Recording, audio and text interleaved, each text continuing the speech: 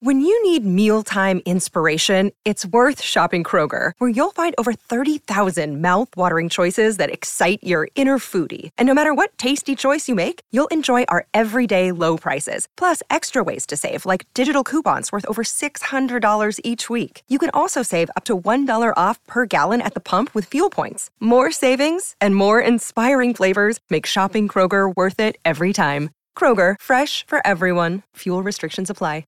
Another day is here, and you're ready for it. What to wear? Check. Breakfast, lunch, and dinner? Check. Planning for what's next and how to save for it? That's where Bank of America can help.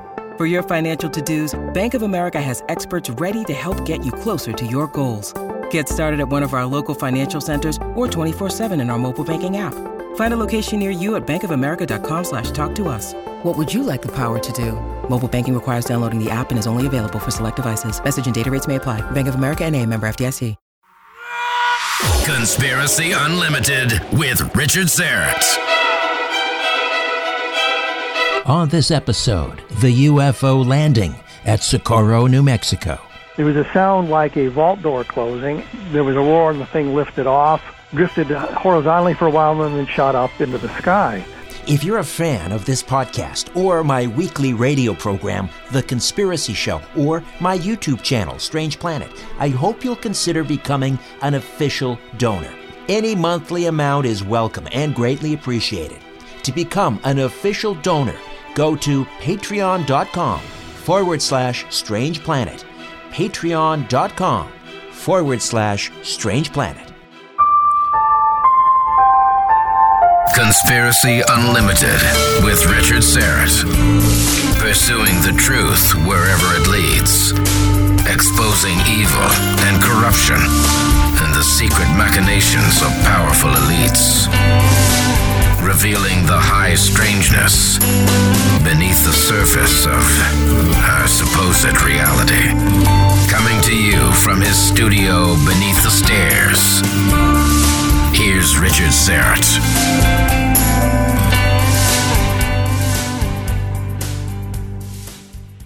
Welcome to your Friday. Ufologist Kevin Randle is standing by to discuss the landing of a UFO in the desert in New Mexico back in 1964. Before that, next week, Friday, August the 21st, I'll be sitting in for George Norrie on Coast to Coast AM. I hope you can tune in and listen. Go to coasttocoastam.com for more information. And if you like this podcast, don't forget about my weekly syndicated radio program, The Conspiracy Show, which airs Sunday nights from 11 p.m. to 1 a.m. Eastern on AM 740, 96.7 FM, Zoomer Radio in Toronto. You can also stream it on zoomerradio.ca, zoomerradio.ca, and on the free Zoomer Radio app, and on my YouTube channel, Strange Planet. Go to strangeplanet.ca for more information. The UFO landing at Socorro has been wrapped in controversy almost from the moment that police officer Lonnie Zamora watched a craft descend and land. Zamora saw alien beings near the craft and a symbol on its side, but he was told that he shouldn't mention either. It's all documented in Encounter in the Desert, which reveals for the first time exactly what Zamora saw in that arroyo back in 1964 and what an examination of the landing revealed to investigators. Now, Socorro wasn't a standalone case. Other sightings, some of them nearly as spectacular as Zamora's, were reported at the time. A study of the Air Force investigation of this case reveals an effort at first to learn the truth that mutated into a clever attempt to hide the information from the public. Encounter in the Desert reveals all this and much more. Kevin Randle is a retired Army lieutenant colonel who served as a helicopter pilot in Vietnam and an intelligence officer in Iraq. He studied anthropology and journalism at the University of Iowa and holds advanced degrees from the American Military University and California Coast University. He's been studying UFOs for 50 years. He's published dozens of books about the subject, including Crash, When UFOs Fall from the Sky. He hosts a radio show on the X-Zone Broadcast Network and a blog, A Different Perspective. He's appeared on dozens of television and radio shows, including The Today Show and Good Morning America. Wow, what a pleasure to welcome Kevin Randle. Kevin, how are you? I'm fine. Glad to be here. Now, You were aware of the UFO incident at Socorro, New Mexico for a long time, obviously. But when did it all start to impact you? I mean, when you started to sort of put the pieces together? Well, part of it was investigating the Roswell case, and we were over on the plains of San Augustine. When I say we, Don Schmidt and I, and of course we were in Socorro, so we asked a few questions around there. So there's always kind of an interest there. But on my radio program, I had on Ben Moss and Tony Angiola. They had said a couple of things on the program that sparked my attention. I never got good answers for. One of them was they said that there were 3 witnesses who'd called into the police prior to Zamora seeing the thing land out on the outskirts of town. And I said, did you see the police log? And they never answered the question. And I'm not sure why we never got an answer to the question. But that got my interest, and they said a couple of other things like that I found kind of provocative. So I looked at, I got back and looked at the Air Force file, the whole Air Force file. And in it, going through it, I found a report from a fellow named Captain Richard Holder. He was an Army officer who was the uprange commander at the White Sands Missile Range, White Sands Proving Grounds.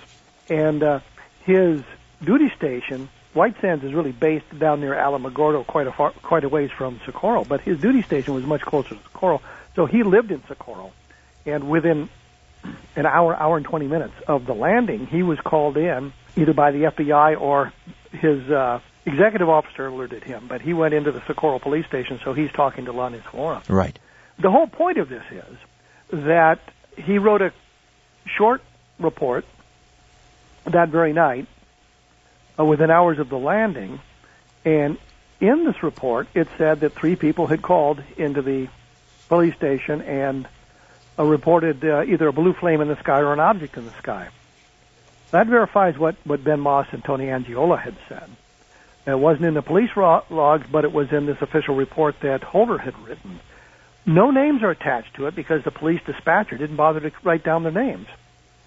I'm thinking, if I was investigating this case in 1964, one of the things I would have said, because we knew the path that the thing flew in and flew out of, I would have gone to the area where the thing overflew and knocked on doors until I found some people who had witnessed the thing. We could get some names attached to that and some better description. Sure.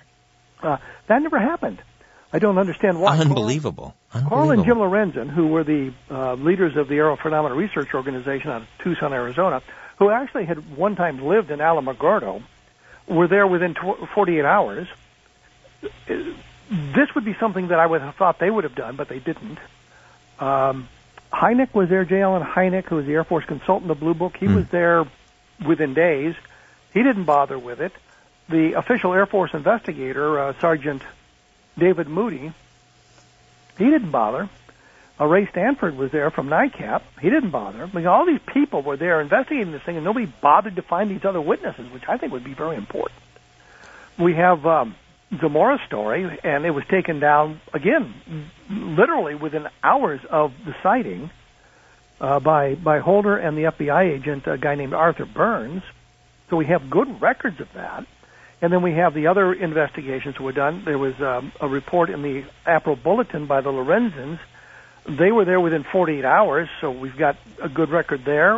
We've got Hynek's report. We've got a report from a guy named Connor, who was allegedly, I say allegedly, the public affairs officer at Kirtland Air Force Base in Albuquerque. He had driven actually Hynek down to Socorro. He's got a report in there. He had an additional duty as the base UFO officer, which I thought was kind of strange, but so we've got his report. So there's all kinds of documentation leading up to this. So we got very good documentation of what happened within literally hours of the thing landing. Right. When you talked to Ben Moss and Tony Angiola, they also interviewed, I believe at the time it was the only living person who had investigated the case, and that was a gentleman by the name of Ray Stanford. Stanford, yes, I'm sorry. Yeah, tell me about Ray Stanford. Well, I interviewed him as well, but he was a member of the Aerial Phenomena. I'm sorry, NICAP, National Investigations Committee on Aerial Phenomena, the Washington D.C. group under Donald Kehoe. But he was out there He talked to Zamora. He talked to Sam Chavez, who was Zamora's pal. And when Zamora, after the thing had taken off, Zamora called the police station and asked for for Chavez to come out. Chavez was a state policeman. And so he interviewed all those people. He talked to the radio, a reporter who interviewed them as well. He talked to, he was there with the radio reporter in a restaurant, going to have dinner, and these two older women came up and said they had seen the object, or heard the object. Audio witnesses is what Stanford calls them. But he didn't get the names, and he didn't follow up on it. And when I talked to him, I said, well, do you have the names in your file? He said, well, they'd be dead by now. They were middle-aged at the time. And I'm thinking, but it would tell me where they lived in Socorro. Right. And I might be able to find somebody in Socorro. They would have family. They would have neighbors and friends that they would have talked to. Precisely. We always talk about Roswell and to a lesser extent maybe the Aztec UFO incident. But as you point out, Socorro is one of the best examples in Project Blue Book, but still it flies under the radar, no pun intended. Why is that, do you suppose? Because things like Roswell have the possibility of providing all the evidence you'd need to prove alien visitation. With Socorro, you have an observation by a police officer. You have some landing traces, which are interesting in and of themselves. You have official investigation. You have a lot of things going on with Socorro. But when you get down to it, you have Lonnie Zamora as the main observer. You have indications of other witnesses who are lost to, the fog of time. So it doesn't have the same robust nature of something like Roswell, although Roswell has kind of lost its robustness in recent years. I did a book just last year called Roswell in the 21st Century, looking at it, attempted to look at it in a dispassionate way to see where we stood on it, and found that a lot of what we believed about Roswell turned out not to be true, and a lot of the people who'd come forward or had been found to talk about the case really were basically making up their stories, and that hurt the whole entire case. With Socorro, you don't have a lot of places to go to talk to people. You don't have a lot of witnesses. You can look at the pictures of the landing traces. You can look at the analysis of the soil samples and the vegetation that were taken and that sort of thing. But when you get down to it, you don't have the same robust nature. To kind of understand Socorro, you have to begin looking at what was going on around Socorro at the time, which is one of the things I did. Other cases that affect the Socorro case. There was one in La Madera in northern New Mexico. Took place within, I think, 24 hours of the Socorro landing, and you have the same sort of thing. The craft on the ground, it lifts off in a flame, and it leaves burns on the ground, which is suggestive of what happened at Socorro. Hynek, who was in Socorro, knew about the case, and he asked permission to go investigate it, and the Air Force said no. I'm thinking, I'm a consultant here. I'm a civilian. I'm going to talk to these people about it. But he didn't do that. The official Air Force investigator didn't do it. But that whole case came about and was reported by the witness prior to the information getting out about the Socorro case. So he didn't know about Socorro when he reported. So I find that interesting. There were some other sightings that took place south of Socorro, basically on the White Sands Missile Range, looking off toward the west over the mountains there, that are suggestive of the object that Zamora had seen. So you put all of that together, and it becomes a little bit more of a robust sighting. But nobody had really done that to this point. Everybody kind of talked about Socorro, and then they would go off and leave it. They didn't talk about what was going on around it at the time, and I thought that was important to look at as well. Certainly. Well, for those not familiar intimately with the Socorro case, tell us about Lonnie Zamora and what he saw on that night in 1964. You mean there were people that don't know this story? Hard to believe, but yes. According to everything in the files, Zamora was chasing a speeder in Socorro, and he heard a roar off in the distance, and he thought a dynamite check that was on the edge of town had blown up. So he broke off the pursuit of the speeder, and he went over in that direction and came up over a hill and looking down in the arroyo, he saw what he thought was an undertuned car, for crying out loud, overturned car, and he drove down close to it, got out of the police car and walked even down closer to it, got fairly close to it, and noticed two, and he used a various terms. I think he said people once, according to one of the transcripts in the Blue Book files, but he mostly called them things. Talked about them being the size of children or small adults, and that when one of them looked at him and saw him there, seemed startled, and they both disappeared around behind the landed craft. The craft had sat down, landed. By the time he got there, there was a sound like a vault door closing, and then there was a roar, and the thing lifted off, drifted horizontally for a while, and then shot up into the sky. He called Sam Chavez right away, and Chavez was there in a couple of minutes. And I make that distinction because it's important, because one of the suggestions that it was some kind of a hot air balloon that we were experimenting with, although there's no evidence of that. And the point is, it wouldn't have disappeared in the sky before Chavez got there. He would have seen it too, but he didn't. He went back to the police station, and within an hour, probably less, Burns and Holder, the Air Force, the Army officer, and the FBI guy were there, basically interrogating him and talking to him about it, to what he'd seen. Talked about the symbol he'd seen on it. Holder suggested to him, not in a way to suppress the information, but suggested that maybe they'd not release what the thing looked like precisely, because that way, if other people had seen it and described the symbol, they would be able to eliminate the copycats. Burns suggested to him that maybe he wouldn't want to talk about the alien creatures. I say alien, that's my word. Right. Zamora never talked about them being alien creatures or extraterrestrials, but the beings that he saw down there, Burns suggested maybe he didn't want to talk about that because it would open him up to ridicule by other people in the press. And that's kind of what he did. So eventually it came about that he really didn't see anything but white coveralls down below by the craft. Although it's clear from the descriptions in the Project Blue Book files and what he said that it was more than just coveralls, but he didn't see a lot of detail about the beings. The thing was on the ground for a couple of minutes at the most. And once it lifted off, he went down to see it. Chavez showed up. He went down. They found an area, a bush that was kind of still smoking. And Chavez said that when he touched the bush, it wasn't hot. It was smoking, but it wasn't hot. And only half of it had been burned, which they found weird. And some of the vegetation around the landing site had been burned. And there were 4 distinct impressions on the ground, which were, according to the analysis made by the Air Force and the various investigators, were pressed into the earth as opposed to excavated. So something heavy had sat down there and pressed itself into the earth. And that becomes important.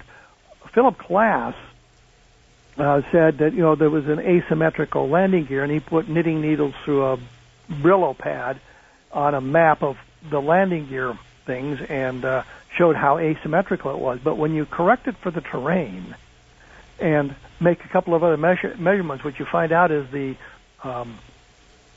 flame was in the center of it, and the landing gear were symmetrical, but it was the terrain that made it look like they were asymmetrical. So, right. What you would expect, although I'm not sure that we can say that an alien race, if they're landing a craft in New Mexico, would necessarily be as anal about the symmetry of the landing gear as we might be. You would expect them to be because it makes it more stable, but we don't know what the aesthetics of the alien race would be. What do we know about Lonnie Zamora? Lonnie Zamora was a steady police officer who apparently handed out speeding tickets to the students, both high school and the ones at the mining institute there. So they didn't care for him, but he was fuzz, and it's the 1960s. He had been, I think, a soldier in, I don't know whether he was a soldier or Marine. I think he was a soldier in Korea, and he stayed with the New Mexico National Guard up to his retirement. He stayed on as a police officer some 15 years after this event, and then eventually took another city job until he retired. Hynek paid him kind of a left-handed compliment. In one of the reports said that, well, he didn't think that Lonnie Zamora was involved in a hoax because he wasn't astute enough to have perpetrated a hoax on his own. That is a backhanded compliment. Yeah. Which attests to his honesty. I couldn't find anything that would suggest that he wasn't trustworthy, that he wasn't a good policeman. The most recent nonsense to come out is, well, he drank beer, and people saw him drinking beer in the tavern. I'm thinking, oh my God, he drank beer. Nothing in any of the reports to suggest he had been drinking before duty on April 24th when the thing landed, during duty, or afterwards. And we've got two investigators, Holden and Burns. And Burns is an FBI guy, so this is kind of his meat and potatoes. They were on the scene awfully quick, don't you think? Well, he lived in Socorro. Oh, he did. Okay, that explains that. All right. Yeah, as did Holder. So they lived in Socorro. They got there very, very quickly, as you say. But there's nothing in any of the reports to suggest any alcohol involved at all. And yet, we're supposed to. And even if he became the town drunk in the years after this thing, it would be relevant to the sighting of April of 1964, because there's no evidence that he was that prior to that, and no evidence that he was the town drunk at any point. I don't understand the need to kind of bring this thing up. That he would periodically be seen in a bar or a tavern having a beer or two. Gee whiz, I can't think of many people I know who haven't been in a tavern and had a beer or two once in a while. So. Precisely. Well, I mean, didn't this cause a bit of a media firestorm when it first came out? And was Zamora interviewed by the national media? Oh, absolutely. There were any number of reports in the newspapers that he had done attempting it. He was very reluctant to talk after a few days of this, because he could see some of the way he was being treated by the media, and other police officers wouldn't have anything to do with the media because of that. Walter Cronkite reported it on his CBS Evening News program, and I remember seeing that as a kid. And, of course, that dates me, but you already said I'd been studying UFOs for 50 years, and I was in Vietnam, so that pretty well ages me right there. They've got you pegged now. Absolutely. So it was. You can go to your local newspaper and probably find a story or two about Lonnie Zamora and what was going on in New Mexico after that sighting took place. So yes, it was a big story in 1964, and it kind of led to, and I say kind of because this was a period when there were lots of good UFO stories going on, and eventually led to congressional investigations, and eventually kind of inspired the Air Force to really nail down a university to study UFOs to end the Air Force investigation, which was the mission of it, was end the Air Force investigation, but it ended up in doing all that sort of thing. And so you have this period at the end of the 1960s where there was an awful lot of interest in UFOs from an awful lot of people in an awful lot of different arenas. When did Zamora start to talk more openly about the symbol that he saw on this craft? I'm not sure that he really talked openly about it. And I say that because of what Burns had said to him and that sort of thing. But what happened was, after the object disappeared, I mean, like the moment it was out of sight, he drew on a scrap of paper a symbol. Right. And then later on that night, he drew the symbol for Holder. He signed both of those with his name, Lonnie Zamora, so we know pretty much what he was drawing. That symbol appears in a number of different reports in the Project Blue Book files. And a fellow named Rick Baca, who was a 14-year-old boy in 1964, drew what the object looked like based on Zamora's descriptions of it. His father, Baca's father, was, I think, a paralegal in the city attorney's office in Socorro, and Zamora had gone to that into the office to see if he was in any kind of trouble. He wanted to make sure he was in any kind of trouble, and he described exactly what he'd seen. And Baca Sr. described that to Baca Jr., and he made an illustration of it, and they took it back in to show Lonnie Zamora, and Zamora said, yeah, that's pretty much what I saw. But then under his guidance, they drew the symbol on it as well. And a picture like that, that picture actually appears in the April 1964 version of the April Bulletin, and I think you can find those online now. So you get to the 1964 April Bulletin, and you'll see Baca's illustration with the symbol on it. More of my conversation with Kevin Randle when Conspiracy Unlimited returns.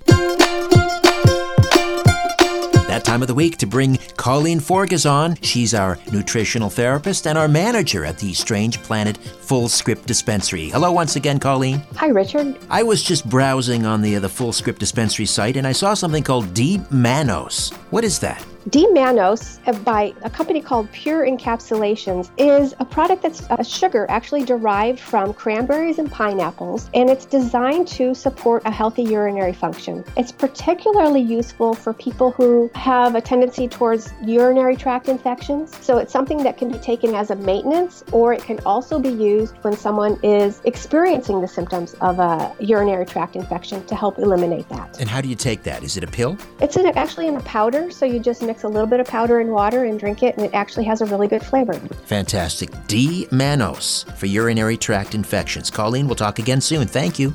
Thank you, Richard. To get your D-Mannose, go to strangeplanet.ca and click on the Full Script Dispensary button. Remember, all orders receive 10% off, and orders of $50 or more ship absolutely free. These products have not been evaluated by the FDA and are not intended to treat, diagnose, or cure. If you have a medical concern, please consult your healthcare provider. As you're staring up at the night sky, ever wonder who's staring back? No, me either. But I guess you better say it because of Richard, he's all wrapped up in this stuff.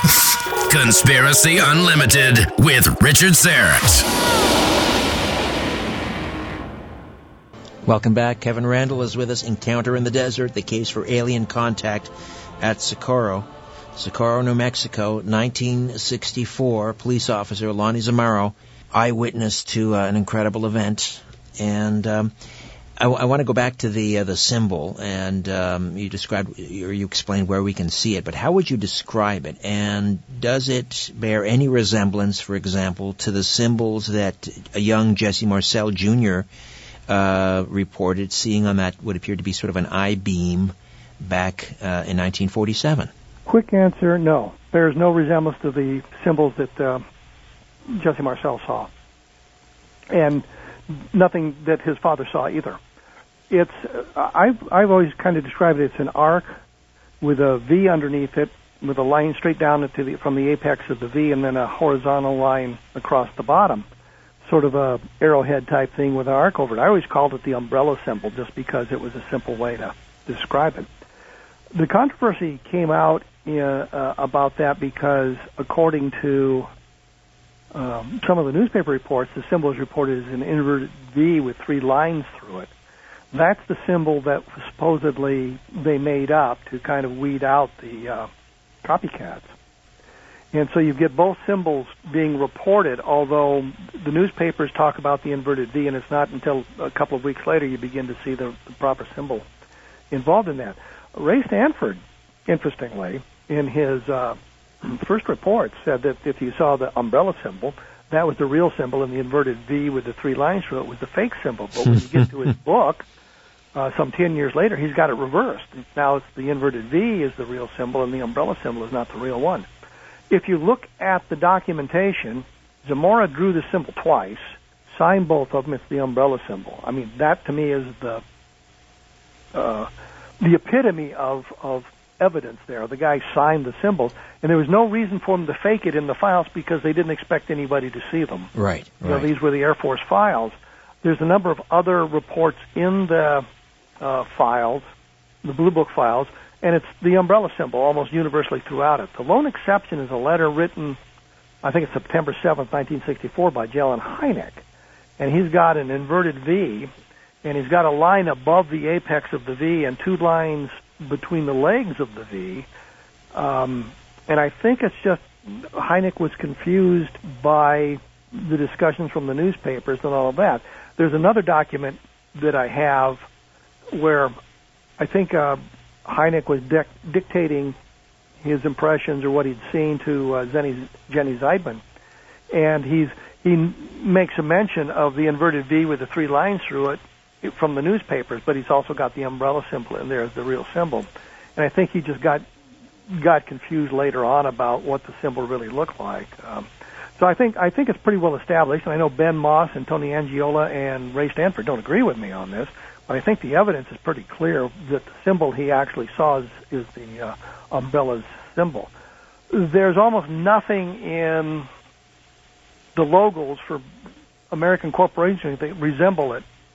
I mean, precisely. There's an international paper I think's got something that looks sort of like it, but I say sort of. It's not an exact match, so it's very confusing in that respect as well. Has any other similar symbol ever shown up in either Blue Book or elsewhere? I have not found anything. I know that at one point Bud Hopkins was collecting symbols that had been seen by his abductees, and Carol Rainey, who was his ex-wife and was doing some work with it, had asked me some stuff about that at one point. So I went back and tried to find as many examples of symbology as I could that had been mentioned throughout the history of UFOs, including the papers found by a guy named Reeves, and I can't remember his name. I keep wanting to say George Reeves, and that's not right. That's Superman. That's Superman. Who knows? The guy from Brooksville, Florida. His last name is Reeves, and he's not Steve Reeves either, who is Hercules, by the way. But he had a bunch of symbols on his paper that the Air Force had. There's other symbols. The Kecksburg craft had symbols around the bottom, that sort of thing. But I haven't ever found anything that matched that. So, that's kind of where we are on that. So, and I think the skeptics have made a good point. We don't have a lot of UFO sightings where there's symbols painted on the side. I mean, we look at an airplane and there's all kinds of crap painted on the sides of airplanes. Right. It's not like we have an Audubon field guide. Yeah.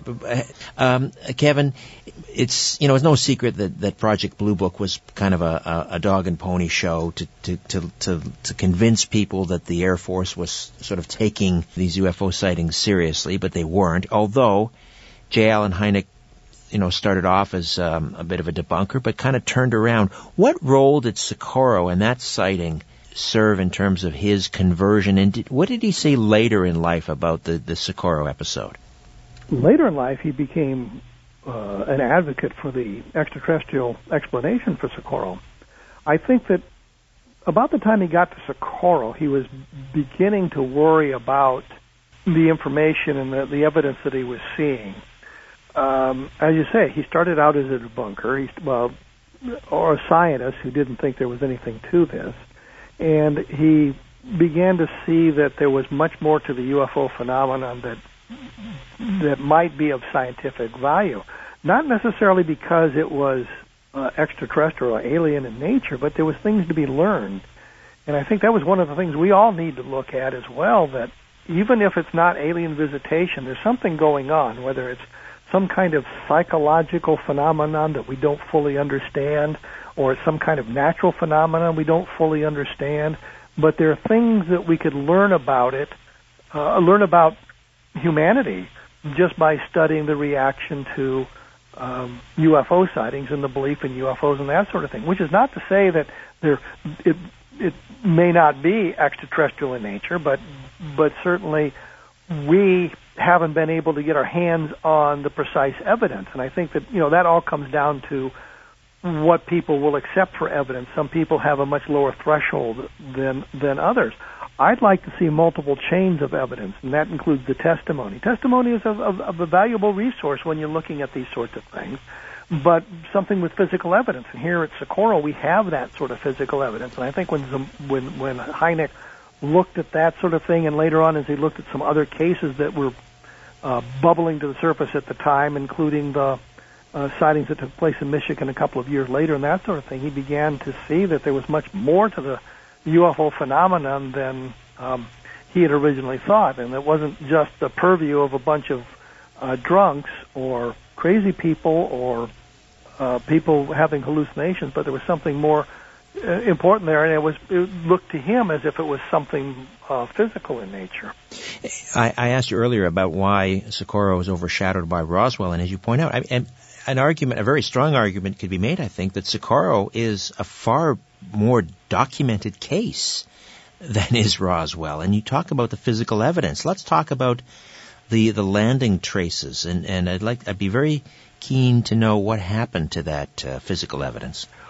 One of the first things that they did, and I think it was Holder, he had a bunch of MPs come up from White Sands, and they cordoned off the area, so to speak, and they put rocks around the landing traces, the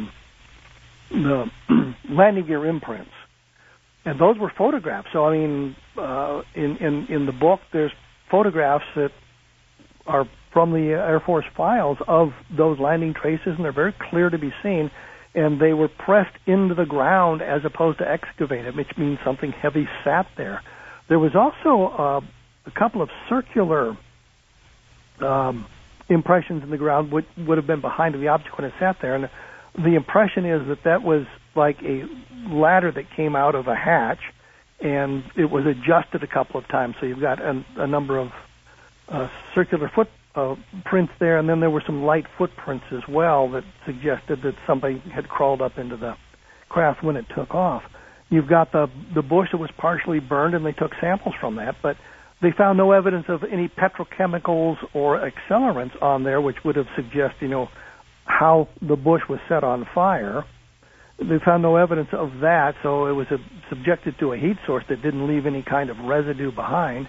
They checked for radiation and didn't find anything like that. They took soil samples, and I was kind of curious because in the file it said that Holder had taken a bunch of samples that night, and I was wondering what happened to them. And as I was doing research for the book, that was one of the questions I had: what happened to Holder's soil samples? And I came across a report that said once Hynek got there, he gave all that material to Hynek. So Hynek had the soil samples, and they checked that. Stanford had soil samples that he took that were checked that really didn't reveal anything. Stanford also said that Zamora pointed out a rock to him that had some metal scrapings on it. Right. And nobody else seemed interested in it. So while they no one seemed interested. Yeah, they just sort of ignored that, and they went off to do this radio interview, and Stanford went with him. He said the minute the radio interview was over, he rushed back to the scene, found the rock, photographed it on its where it was, so he could put it back, and then he collected it and took it back to his home in Phoenix. Then he did a dumb thing, which was he was showing it to his neighbor outside, and they knocked off some of the bigger pieces of the metallic debris that was left behind. And he said they spent a lot of time going over the area with a magnifying glass and trying to find it, but they couldn't. But there were still some small samples left behind. Eventually, they went to Washington, D.C. with those, and Dick Hall arranged for them to be examined at the Goddard Center in Virginia, right close by. But then there becomes some controversy because, according to the official report, there was nothing extraordinary about these metallic samples, and they were almost all gone. I think Ray still has the rock, and from what he said, there's still some little samples on it, and they might be able to analyze it given today's technology, something they couldn't have done 20 years ago. But the official report, and that appears in the NICAP newspaper, was that there wasn't really anything extraordinary about the metal. I've always been of the opinion, the one thing that's always frightened me is we get a real piece of a flying saucer. I mean, real piece of a flying saucer, take it in to have it analyzed, and they say, yeah, it's aluminum. There's nothing to distinguish it from terrestrially based metals. But according to Ray, he was told by the scientist who did the investigation, and this is all kind of covered in the book, that it was something extraordinary. And then later on, when the official report came out, they said, no, it wasn't. And the scientist suddenly wouldn't take his phone calls and was transferred somewhere else. So there's a little bit of controversy about that. And Ray Stanford and Dick Hall kind of fought this thing out in in the pages of the MUFON Journal, I think in the 1970s when Ray had published his book. So, that stuff can be found. And I made copious footnotes throughout the book, and so that everybody who wanted to follow up on where the information came from would be able to do so by reading all of that sort of thing and saying, well, it's the MUFON Journal number, whatever it is, right, and the date and the page number, so you could follow up on it pretty easily. One of the other things that you point out in the book, and that is the number of other cases. This is what we don't hear about, are the number of cases involving sightings of what appear to be alien beings. Often they're dismissed as, well, this person had some psychological disorder and so forth. But you really bring this to the fore, that there were a number of celebrated cases, whether we're talking about, was it Flatwoods, West Virginia, and Kelly Hopkins, Kentucky, that case back in, was it the early 1950s? But there are others. One of the things that had been sort of a myth in the Project Blue Book is there's only one case involving alien creatures or sightings of beings around the craft that was labeled unidentified was the Zamora sighting. But there are actually two others that I was able to find. There might be more, and I haven't found them, but there was two others where it's not written off as a psychological problem of the person. And you look at Kelly Hopkinsville, which was the little creatures that were kind of assaulting the farmhouse, and the people inside panicked and were firing at the creatures and knocking them down, and they'd get up and run off and that sort of thing. But the Air Force, you go over to the Air Force file, and it's an important contrast. Here's Socorro, and it's treated seriously from the very beginning. I think it's because there were more than just the Air Force people involved. But you get to Kelly Hopkinsville, which happened in, I think, 1955, so it's 9 years earlier. The attitude was, well, nobody reported to the Air Force, so it doesn't count. We've got information only. But there is Air Force report. I mean, there was people who reported it to the Air Force. There was an officer on his annual tour, which means he was a reservist, and he was in the area, and he heard it on the radio, and so he made an investigation and reported the stuff to the Air Force. So there was an official investigation, but the Air Force claimed no, and that was the kind of thing they did. They stayed away from those sightings, and they made it look like you were hallucinating if you saw anything like this. Kelly Hopkinsville, they wrote it off and said, well, it was probably a monkey that escaped from a circus. Well, you are shooting at a monkey with a shotgun, and you've obviously hit it. There's going to be dead monkey. There's going to be evidence left behind, and there was no circus in town for them to see it.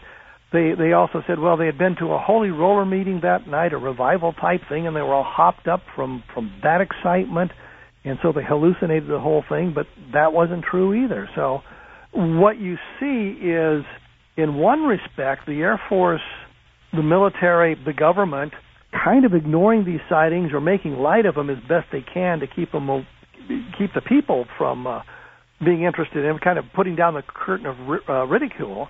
And you look at Socorro, and you contrast that, how it was taken seriously by practically everybody, although the investigation was pretty ham-handed and lacking. But they treated it seriously.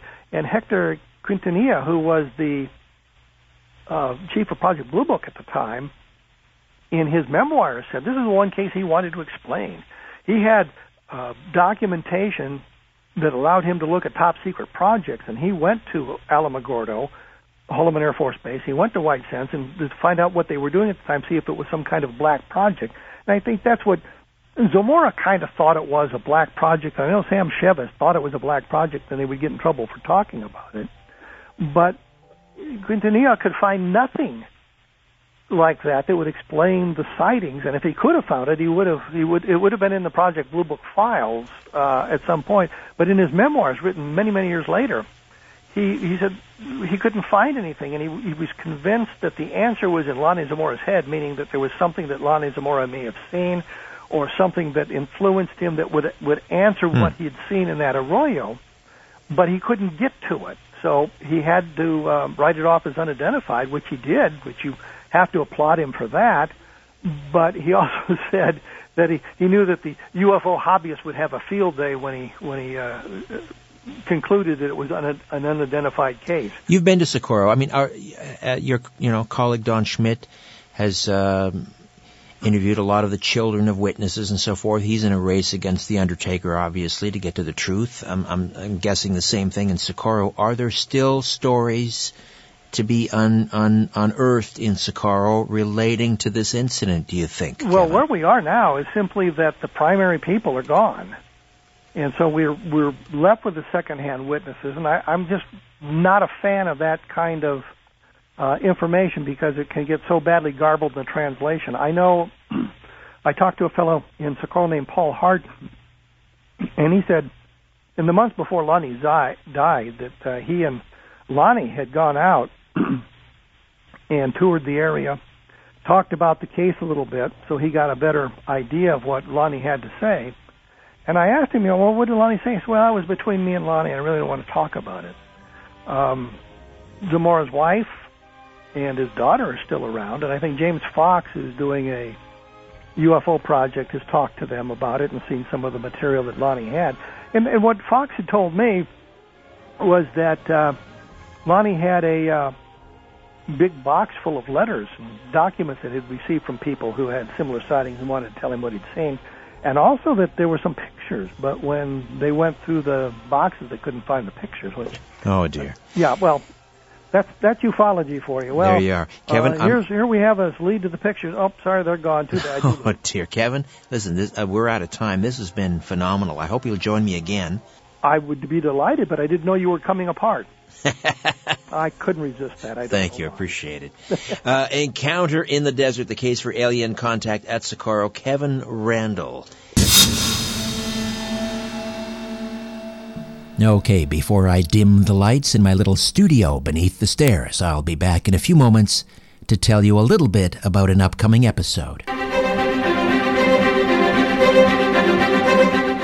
1 tablespoon of ESS60 from C60 Evo helps keep me pain-free, energized, and mentally focused. And I'm sleeping so much better since I started taking ESS60 back in November. ESS60 is the consumable form of C60, the miracle molecule discovered by Nobel Prize-winning chemists in the 1990s. ESS60 is a mega antioxidant, 172 times more powerful than vitamin C. Check out the Paris study, a peer-reviewed scientific study online, where ESS60 suspended in olive oil was fed to rats. The rats fed ESS60 lived almost twice their normal lifespan. I can't sit here and tell you I'm going to live to be 112, but I'm 56 and I haven't felt this youthful, energized, and pain-free since I was in my 20s. ESS60 from C60 Evo. If you want to discover the benefits of this amazing miracle molecule for yourself, go to the episode notes for this podcast and click on the link for C60evo.com. And don't forget to use the code RS1SPEC when ordering, and you'll receive an additional 5% off. ESS60, the miracle molecule from C60 Evo. It's changed my life. Discover what it can do for you. This product has not been evaluated by the FDA and is not intended to cure, diagnose, or cure. If you have a medical concern, please consult your healthcare provider.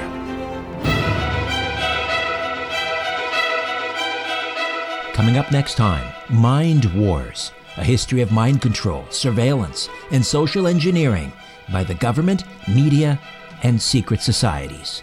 I was blown away by a lot of what I learned. I knew a little bit about MKUltra, and I knew a lot about cults. You know, I just never knew that it was so insidious and that there were so many different ways that it hits us through the media and politics and surveillance. But what it did is it made me more aware. Until then, I'm Richard Syrett. So long for now. A new Conspiracy Unlimited with Richard Syrett drops every Monday, Wednesday, and Friday at conspiracyunlimitedpodcast.com. Blow your mind. That is all for now. Oh, and remember to share and give a 5-star review because we have huge egos and need love. We're like cats. We need constant petting.